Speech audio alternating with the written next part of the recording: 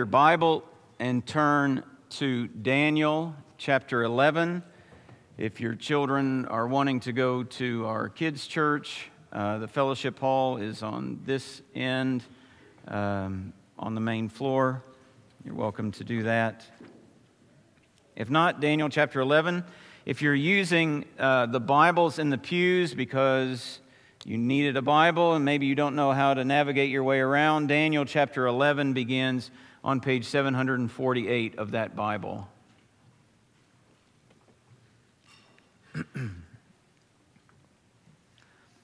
I will make one more announcement.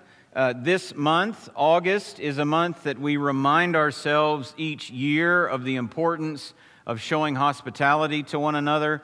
And so we just call it, for the sake of calling it something, our 1 Peter 4:9 project. 1 Peter 4:9 says, show hospitality to one another without grumbling. It was good even yesterday to see pictures on Facebook of folks getting together and being renewed in this sense of hospitality. The one thing I will add to that, once I figure out this microphone, one thing I'll add to that is there is a section of our congregation that even if you were to remember and to invite them into your home, they probably couldn't come. And those are our shut-ins. And in the midst of wanting to show hospitality, I would urge you, don't forget about those who can't come over. Maybe you ought to make time this month to write cards and make phone calls and make visits. To go, and maybe you look at that list and you say, well, I don't know these people very well. Well, that's the point of hospitality altogether, isn't it? It's just you going and making strangers into friends at their home instead of yours, and friends into family. So I would encourage you to do that. If you need a full list of who those folks are, you can contact the church office. We'd be glad to get it to you. Daniel chapter 11, I am going to read verses 2, start at verse 2 and go all the way through the end of the chapter. So if there is a seat belt in your pew, you should put it on because we're going to go all the way through. This is what the Spirit says. And now I will show you the truth.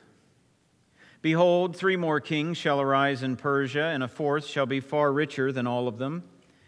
And when he has become strong through his riches, he shall stir up all against the kingdom of Greece. Then a mighty king shall arise, who shall rule with great dominion and do as he wills. And as soon as he has arisen, his kingdom shall be broken and divided toward the 4 winds of heaven, but not to his posterity, nor according to the authority with which he ruled. For his kingdom shall be plucked up and go to others besides these. Then the king of the south shall be strong, but one of his princes shall be stronger than he, and shall rule, and his authority shall be a great authority. And after some years they shall make an alliance, and the daughter of the king of the south shall come to the king of the north to make an agreement. But she shall not retain the strength of her arm, and he and his arm shall not endure. But she shall be given up, and her attendants, he who fathered her, and he who supported her in those times. And from a branch from her roots one shall arise in his place.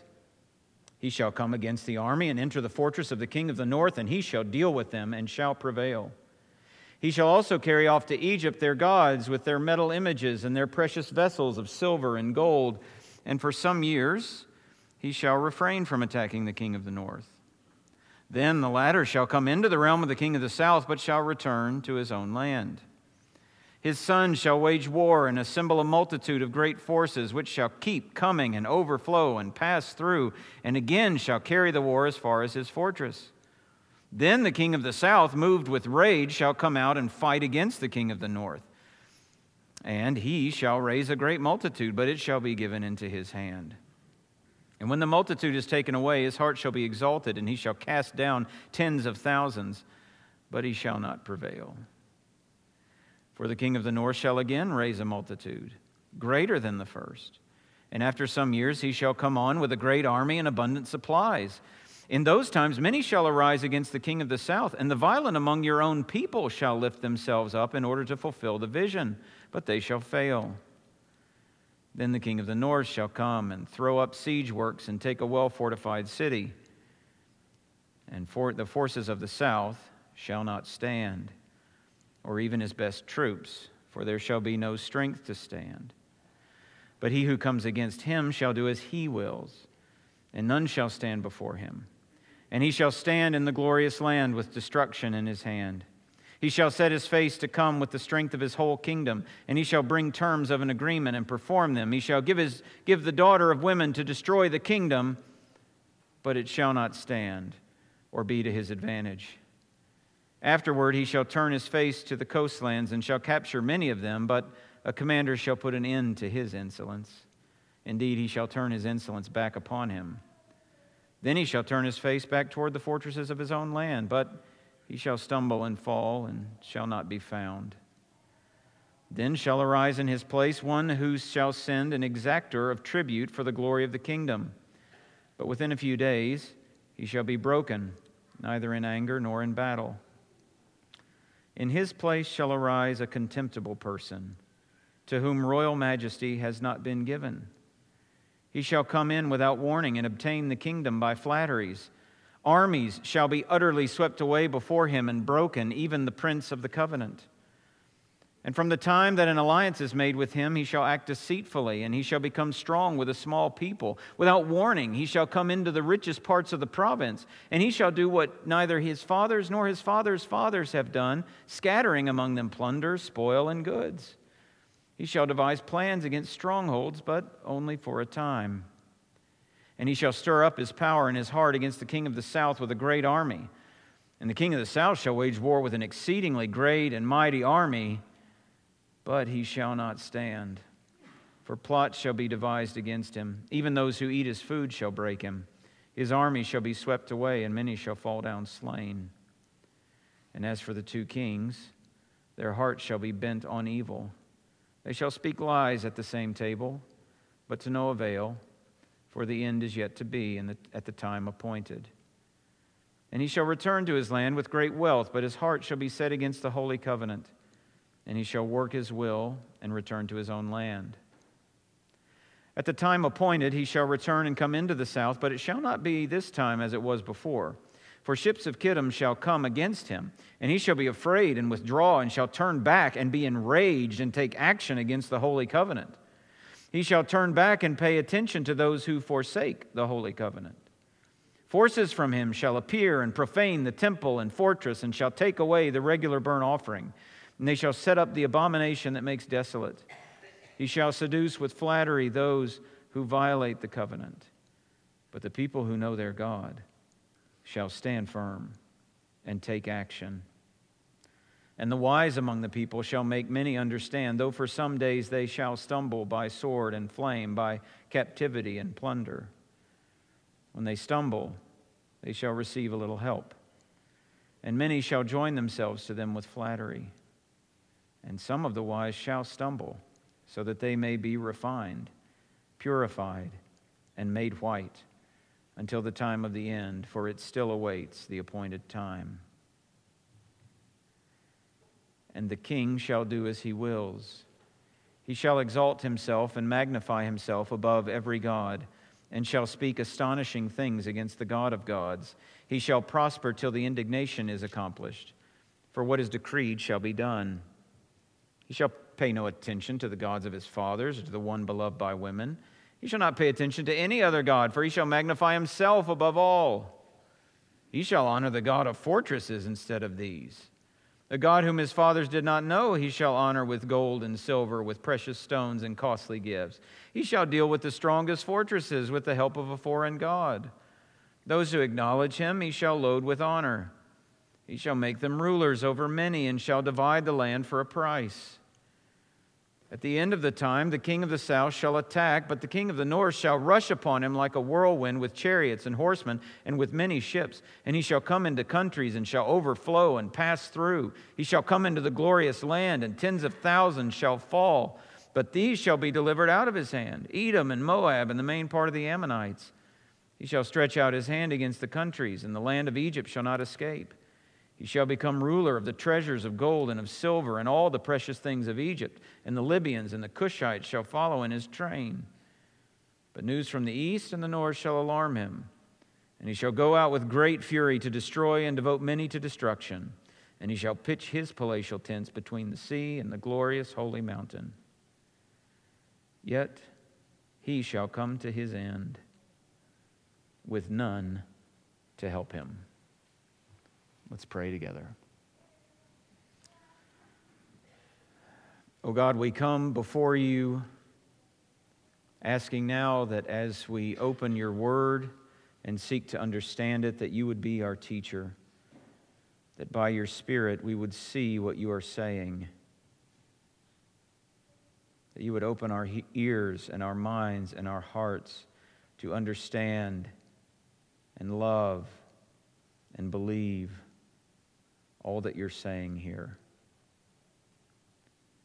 We pray you would keep our eyes focused on the main thing, that you would not let us be distracted, but that we would see your truth. And we pray it in Jesus' name. Amen. Many times when you're reading your Bible, the implications of what you're reading are just right there on the surface, aren't they? You read Philippians 4 about not being anxious but praying, and you realize you need to be praying. You read Romans 12 about not returning evil for evil, and you realize you need to change your attitude toward that person who hurt you. You read something like Matthew 6, where we're to forgive others, or Matthew 18, because we're to forgive others because we've been forgiven, and you realize you can't hold that grudge. I mean, there are times when you're reading your Bible and the meaning and the implications and the way you ought to live in light of that is just right there on the surface, isn't it? And then there's Daniel chapter 11. A chapter that can make your head spin. You can easily get lost in the details trying to keep track of who's who and what's what and what's happening now. One scholar said about this chapter that it really wasn't a chapter that anyone should attempt to preach. That really it was better for a lecture in a classroom than a sermon in a pulpit. Well, after today, you may agree with him, but I am still going to give it a shot. Now, just as a reminder, Daniel 10 to 12 is one big unit. And last week we looked at chapter 10, the introduction. You know, Daniel is mourning and praying and fasting. And in response, God sends a heavenly messenger to deliver this prophecy that we just read. A prophecy of future events, a prophecy of chaotic events. But this kind of chaos isn't limited to this prophecy. It's not limited to the centuries after Daniel. This kind of chaos runs all throughout history. In fact, you might say that history is a kind of record of chaos and conflict.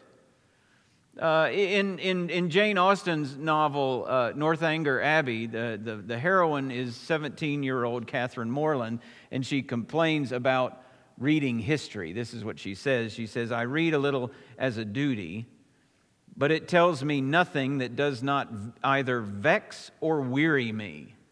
The quarrels of popes and kings with wars or pestilences, it is very tiresome." Well, fair enough. But the longer that I have meditated on and studied this chapter to prepare for this morning, the less I'm convinced that it's just giving us history ahead of time. And I'm even less convinced that it's meant to be a prophetic connect the dots puzzle. You know, this king is that one and that king is this one. Now, we can do that because we're looking back on it. But I want to remind you, we're not the first people who read Daniel chapter 11. Think about that first audience. Those post-exile Jews, what is the message for them? They don't have the luxury of looking back. They read of kings and battles and the rest, and they can't put the pieces together. So what's the message for them? Well, that's an important place to start because the message to them shapes the message to us. They're not two different messages, you understand. We may have more fullness now, but the message is the same. And I believe it's this, that God is sovereign over the chaotic kingdoms of man. So stand firm. God is sovereign over the chaotic kingdoms of man. So stand firm. If you didn't notice, a great deal of this chapter deals with the fact that the kingdoms of man are chaotic. The kingdoms of man are chaotic. I want to be upfront with you. I'm not going to spend a whole lot of time identifying these kings for you with names and dates and stories. It is fascinating, and the accuracy of this prophecy, when you look at the historical record, is astounding. And because I want you to see it, I've created this sheet of paper. Now, if you're a member, one of these is in your box. And if you're not, I've got them. You're welcome to have one afterwards. But what it is it's a list of verses that have these things unfolding in chapter 11 with corresponding historical fulfillment. But I'm not going down that rabbit hole. I'm going to focus on the big picture, and let me explain why by having a picture put up on the screen here. Now, this is the only way I could think to get Lord of the Rings into this morning's sermon. Although I'm sure if I thought about it more, I could do more. But this actually isn't simply a picture. It's a mosaic. It's a mosaic made up of lots and lots of little pictures. Now, you could zoom in on those little pictures. You could look at what every single little picture is. We could spend all our time zooming in on all of the Lord of the Rings characters that are in there. But the point of a mosaic is for all of the little pictures to come together and give you one big picture. And that is how I see Daniel chapter 11. So I'm not going to zoom in on very many little pictures. We're going to see if we can't get our hands around the big picture. And part of that picture is that the kingdoms of man are chaotic. Now, you may have even felt a bit of that chaos as we read, didn't you? Was there a little bit of smoke coming out your ears? You're like, who is this king? Where did that king come from? What's he doing? Why is he giving his daughter to him? I don't know what's going on here. Well, join the club. But what I want to do is walk you through this. I want to just wade through the chaos just a bit with you, more at like a 30,000 foot level than a ground level. So verse 2 starts, Daniel, remember, is in the kingdom that's being ruled by Persia, and verse 2 starts with the future power of, what is the future of Persia? After Cyrus, there are going to be a few more kings. And then a fourth king who is very rich is going to come along, and essentially he's going to pick a fight with Greece. He's going to end up losing, though it's not here in the text, it's in the history record. And then verse 3, then will arise Greece. Now that then covers a long time. We're over 100 years into the future there. But Greece arises as a world power, and Alexander the Great is at the helm. He's the mighty king there in verse 3. We saw that back in chapter 8. But he dies. And the Greek Empire is divided in 4. And 2 of those portions come to the forefront for the remainder of the chapter. We know them as the kings of the south and the north. The south being Egypt, the north being Syria. And the prophecy focuses from verse 5 to verse 20 on these kings of the north and the south going back and forth, this kind of succession of prideful, power-hungry kings, and they're constantly at war with one another. So that from verse 5 to 14, Egypt is essentially dominant. And then in verse 15, the tables turn and Syria becomes dominant. It's kind of like the Hatfields and the McCoys, only on a national level. But in this section, to summarize, we see decades of anger, murder, invasions, plunder, failed alliances, betrayal, lies, bribery, and assassinations. Oh, and war. It is chaos. And the Jews are caught right in the middle. Literally, geographically, they're in the middle. That's what makes the king of the north the king of the north, and the king of the south the king of the south. North and south in relation to what? In relation to Israel. Because the center point, the focal of God's purposes and God's prophecy and God's revelation is His people. Now, we only see the Jews appear a couple of times here in verses 5 to 20. In verse 14, some of them take up arms and join the fighting. And then we see in verse 16 that the destructive king of Syria is standing in the glorious land, which is language to speak of Israel. But when we get to verse 21, the chaos becomes more focused. Israel comes more into focus, and time actually slows down. So from verses 2 to 20, we've covered about 350 years of time, and 21 to 35, we only cover about a dozen years. And there's no succession of leaders, only one. Verse 21 calls him a contemptible person. He weasels his way into power even though he has no right to the throne. And Israel essentially becomes this king's punching bag, his whipping boy. There's this new, it's newer, it's not brand new, this newer phenomenon in kind of self-help and therapy called wrecking rooms. There are these places you can go and pay money to destroy things. Destroy laptops and lamps and furniture and all kinds of things with a baseball hat or sledgehammer or something. All in the name of letting off a little steam or dealing with your stress. Now, if we were going to take time, we'd take time to say, let me just summarize what we take time to say. This is not the biblical way to deal with your anxiety or with your anger. It's only a bit more destructive than punching your pillow when you were a kid. But I say that to say Israel became this contemptible king's wrecking room. Anytime he needed to let off a little steam, he made a stop in Israel. And he picked up his sledgehammer. And he went to work. He kills the Prince of the Covenant in verse 22, most likely a reference to the high priest. He flatters his way into the hearts of the Jews who violate the covenant.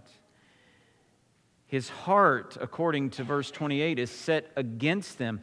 And he goes to battle with Egypt and he wins. And then so he decides he's going to go again, but things don't go as he wants. Look at verse 29.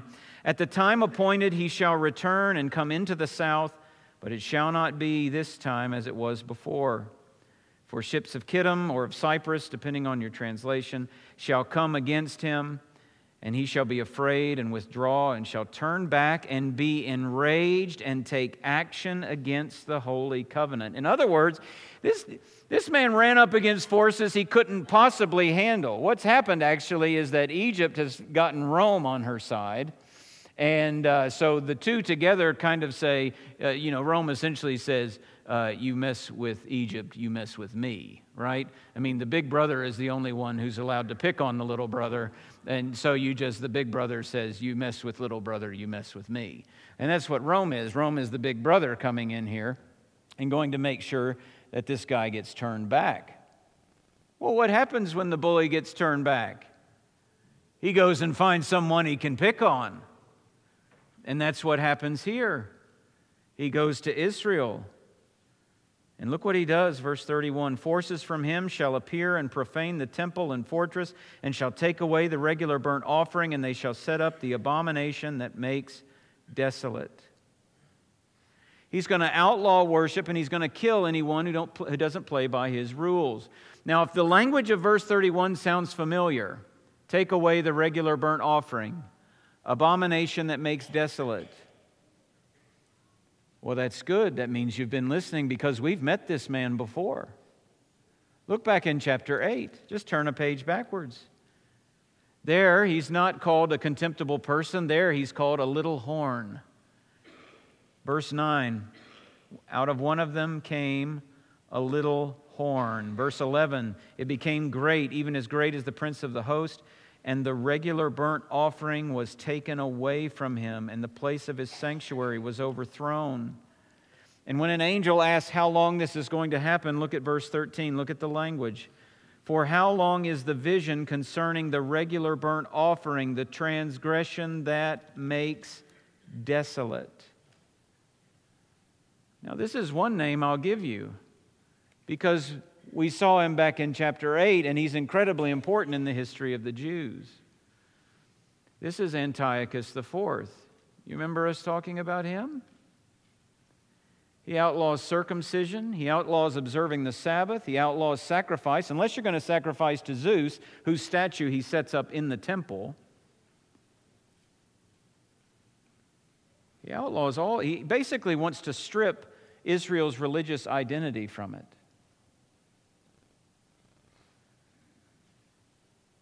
But the text goes on. Verse 36. But something odd happens here. There's no real transitional statement here. But this doesn't quite add up. Because there are some things that are like Antiochus, that contemptible person, but then there are things that are not like him. Like Antiochus never denies the gods of his fathers, as verse 37 will say. He never worships another god, as verse 38 says. He never has the kind of control over Egypt that verses 42 and 43 say. And Antiochus doesn't die in Israel like verse 45 says. He dies in Persia.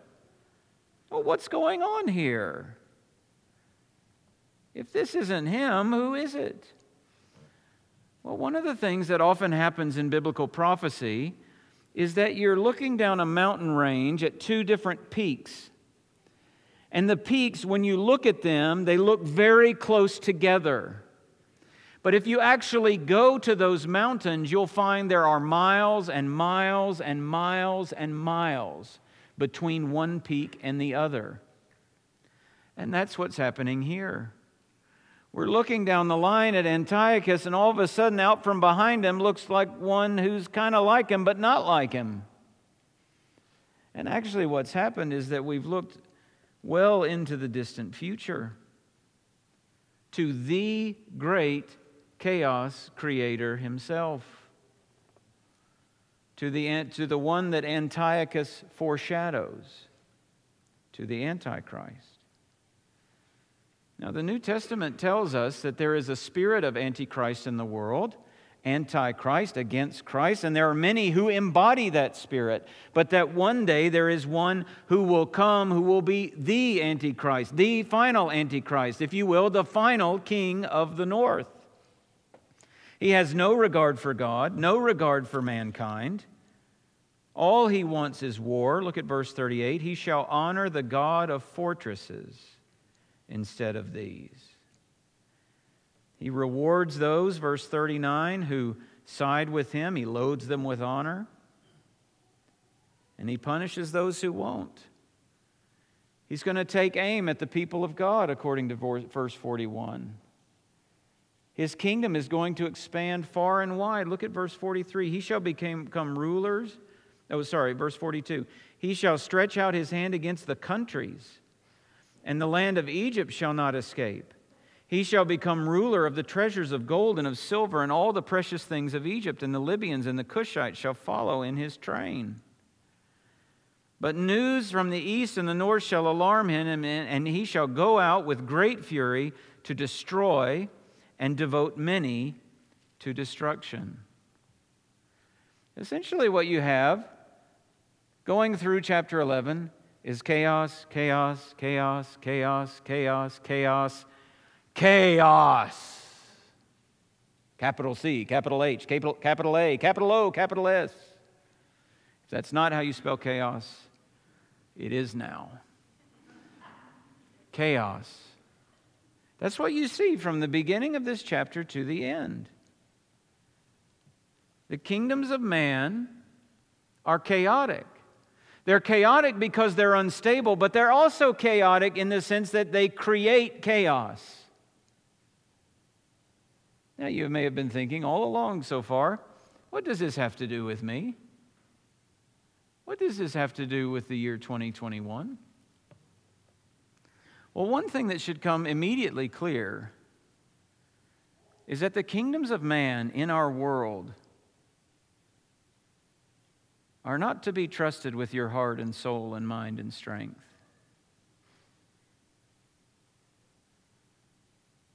Because leaders come and leaders go. And they bring varying levels and different types of chaos with them. Our eyes should not be set to the kingdoms of man. Our heart should not set its hope in the kingdoms of man. And yet, do you know that if you read newspaper articles and Twitter tweets and Facebook posts, it would seem as if the kingdoms of man are our hope. If only this one could stay. If only this one would go. If only we'd control this or that with the people that I like. If only we could get rid of those people I don't like. As if there is some subset of human beings who can rule without chaos. As if there is some kind of perfect governmental structure in which we can finally hope and trust. We can finally rest easy. We can finally lay back because that guy's gone and this guy's here.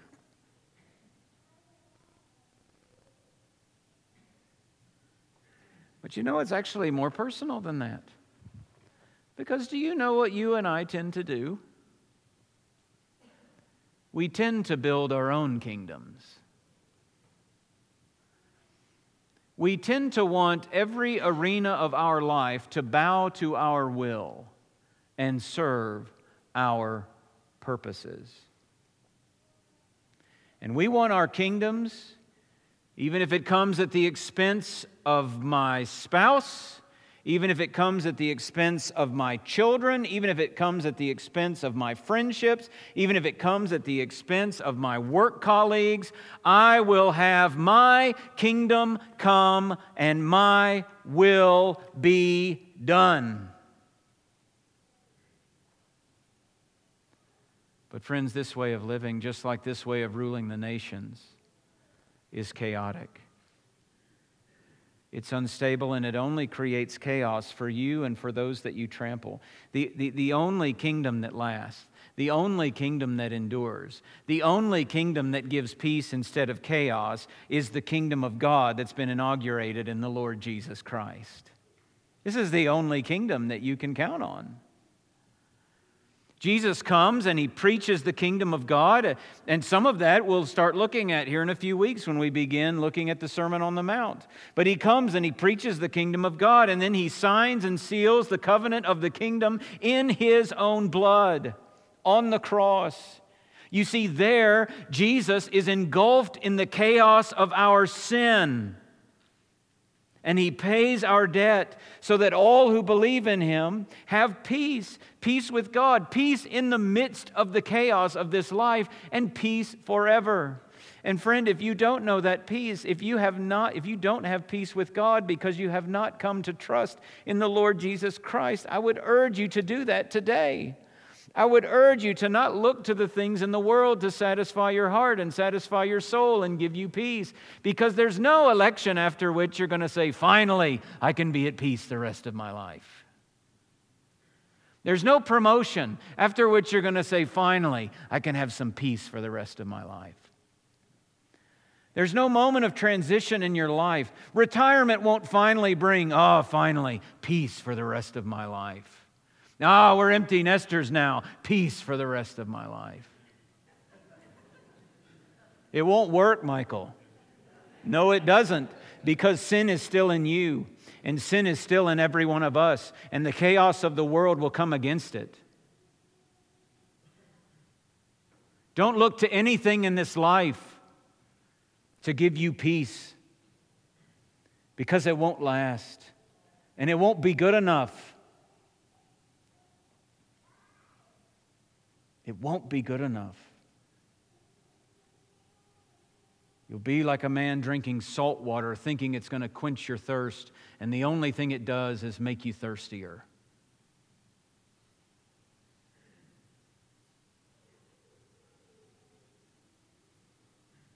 The kingdoms of this world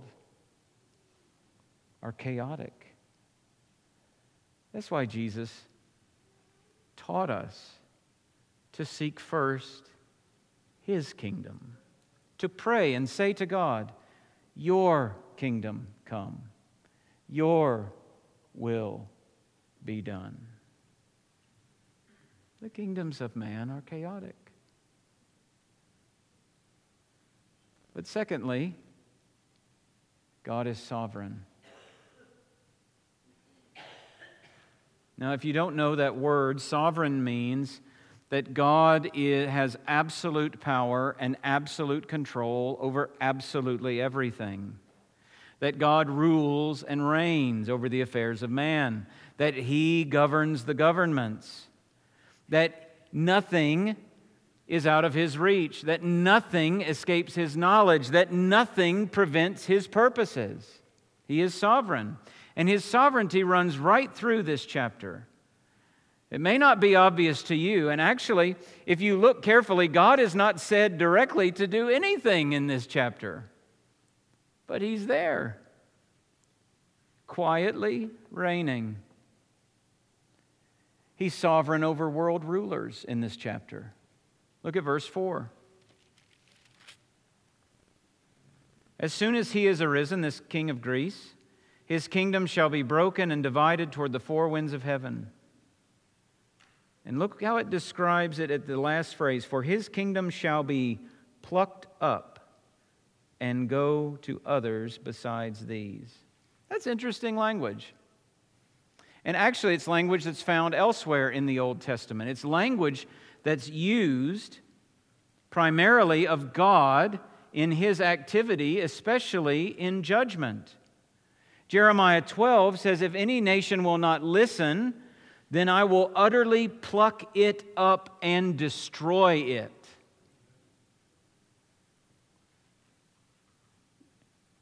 And that same kind of language in Jeremiah 12 is used a number of times, 3 or 4 times in one paragraph. Speaking about the rulers of the world, Isaiah 40 says, scarcely are they planted, scarcely sown, scarcely has their stem taken root in the earth, when He blows on them, and they wither. You see, God is behind the changing of power.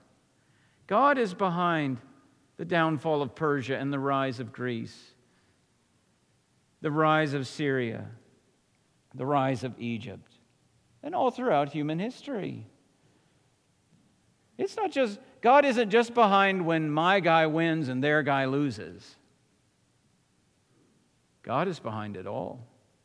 No one takes a single seat in a single office apart from His sovereign hand. Also, He's sovereign over warfare. Look at verse 11. The king of the south, moved with rage, shall come out and fight against the king of the north. And he, the king of the north, shall raise a great multitude, but it shall be given into the king of the south's hand. All right, so Egypt attacks and Syria amasses this huge force to fight against them.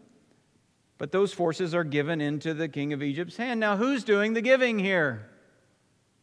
That's a good question to ask. Because the king of Syria isn't going, you know what, you can just have them. No, God is doing the giving here. This is the language used in the Old Testament for God giving one army into another's hand. As we see in Joshua chapter 6, and the Lord said to Joshua, "See, I have given Jericho into your hand, with its king and mighty men of valor." He's sovereign over world rulers. He's sovereign over warfare. He's sovereign over time. You see time mentioned a number of places, and then there's this little phrase, the time appointed, or the appointed time. Look at verse 27. They shall speak, this is the middle of the verse, they shall speak lies at the same table, but to no avail, for the end is yet to be at the time appointed. Verse 29, at the time appointed he shall return and come into the south.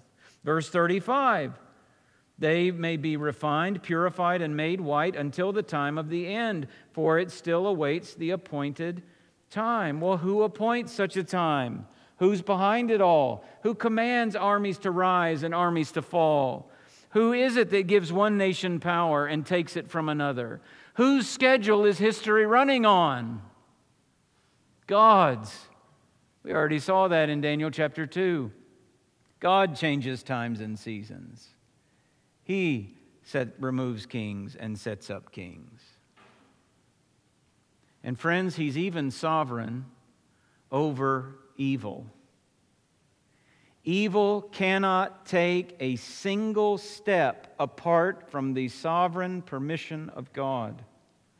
Antiochus IV will not last a second longer on the world stage than God allows. We saw that back in chapter 8 in verse 25 when it says, "He shall be broken, but by no human hand." And the same is true of the Antichrist, the chaotic one when he comes. Verse 45, "He shall pitch his palatial tents between the sea and the glorious holy mountain. Yet he shall come to his end with none to help him." It's more explicit when you get to the New Testament and you read in a place like 2 Thessalonians 2. "The lawless one, the Antichrist, will be revealed, whom the Lord Jesus will kill with the breath of his mouth and bring to nothing by the appearance of his coming." In the chaos, in the evil, in the suffering, friends, God hasn't lost control. He hasn't lost sight of His people. His purposes haven't been pushed off course. He's sovereign. And because He is sovereign over the chaotic kingdoms of the world, of man, we must stand firm. That's the last thing to see. Stand firm. I'm going to read verses 32 to 35. "He, Antiochus, this contemptible person, shall seduce with flattery those who violate the covenant, but the people who know their God shall stand firm and take action, and the wise among the people shall make many understand. Though for some days they shall stumble by sword and flame, by captivity and plunder. When they stumble, they shall receive a little help, and many shall join themselves to them with flattery.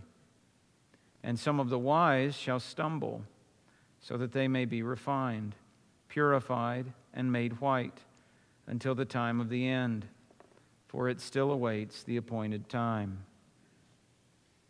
You see, in the midst of what's happening on the world stage, in the midst of all the chaos and the words about sovereignty, here's this little band of believers. Here's this remnant, this group who know their God. They haven't been bought by the government as others have. They haven't been seduced by promises of reward as others have. They haven't turned their back on God or violated the covenant as others have. They're faithful.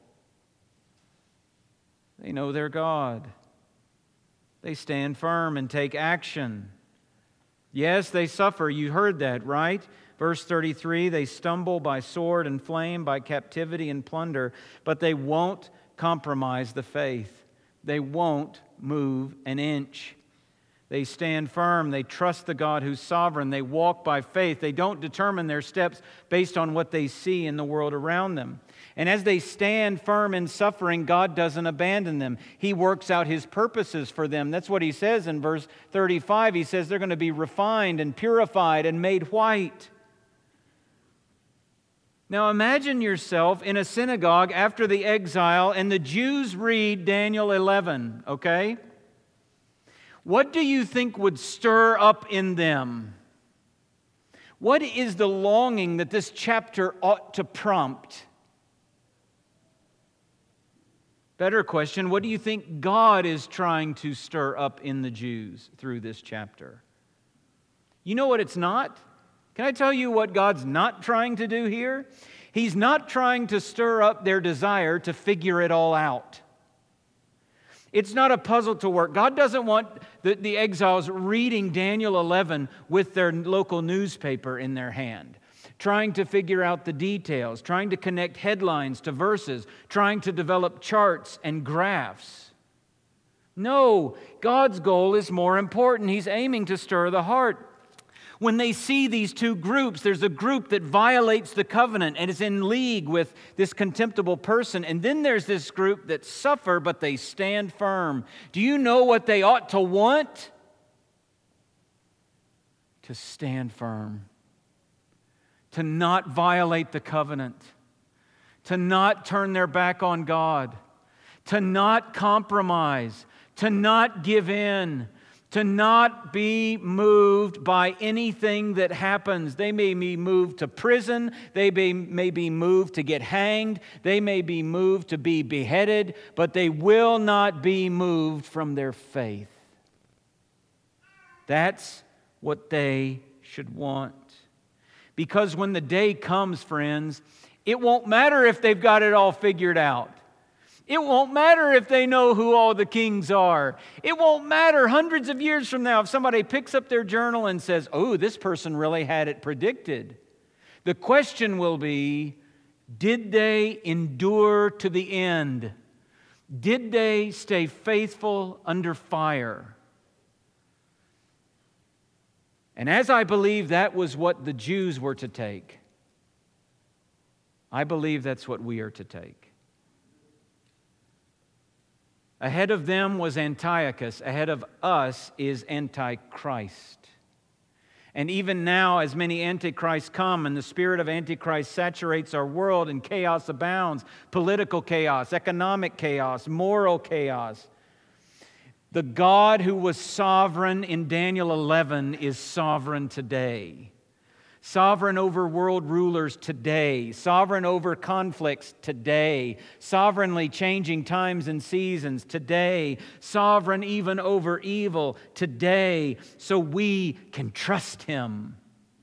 We can walk by faith and not by what we see in the world. And dear ones, no matter what author or what prophecy conference speaker or what preacher wants to nail down the times and the events because they've got Daniel 11 and Revelation in one, and the book of Revelation in one hand and the newspaper in the other, please know this.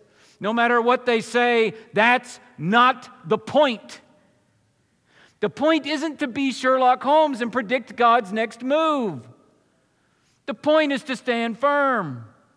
You go this afternoon and you read Revelation 13 and 14. And in the midst of the chaos that's unfolding, do you know what you find interrupts the process twice? Revelation 13:10. Here is a call for the endurance and faith of the saints.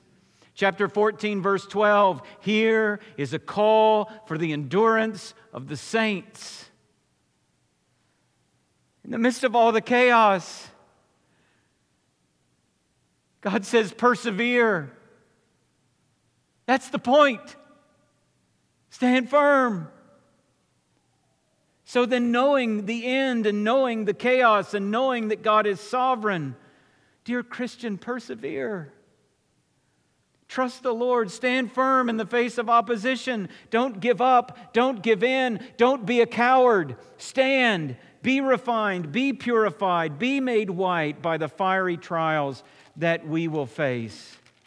It's a great line toward the end of 1 Corinthians 16. Be watchful. Stand firm in the faith. Act like men. Be strong. Why? Well, Mark 13 tells us, because you will be hated by all for my name's sake. But the one who endures to the end will be saved. God is sovereign over the chaotic kingdoms of man. So stand firm. Let's pray.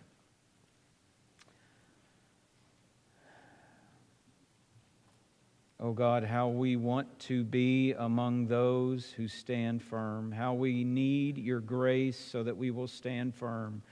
We do not want to be of those who turn their back on you, who violate the covenant, who are unfaithful, who make shipwreck of their faith, who put their hand to the plow and look back.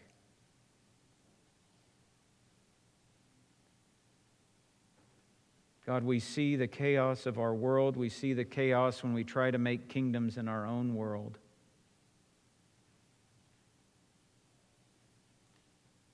And we long for peace. And there is a kind of peace that is not really peace. A kind of peace that is based on circumstances and not on our Savior. We don't want that peace. We want the peace that passes all understanding. We want the peace that guards our hearts and minds in Christ Jesus. We long for you to give us joy and hope and peace in believing. And so help us to trust you, our sovereign God, amid the chaos of this world. And give us strength and grace, and fortify our backbones to stand. When the world bows,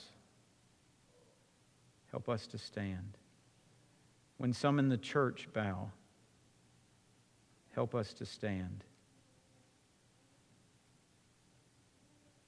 For the sake of the one who stood in our place. For the sake of the one who stands and intercedes for us. For the sake and glory of Jesus Christ.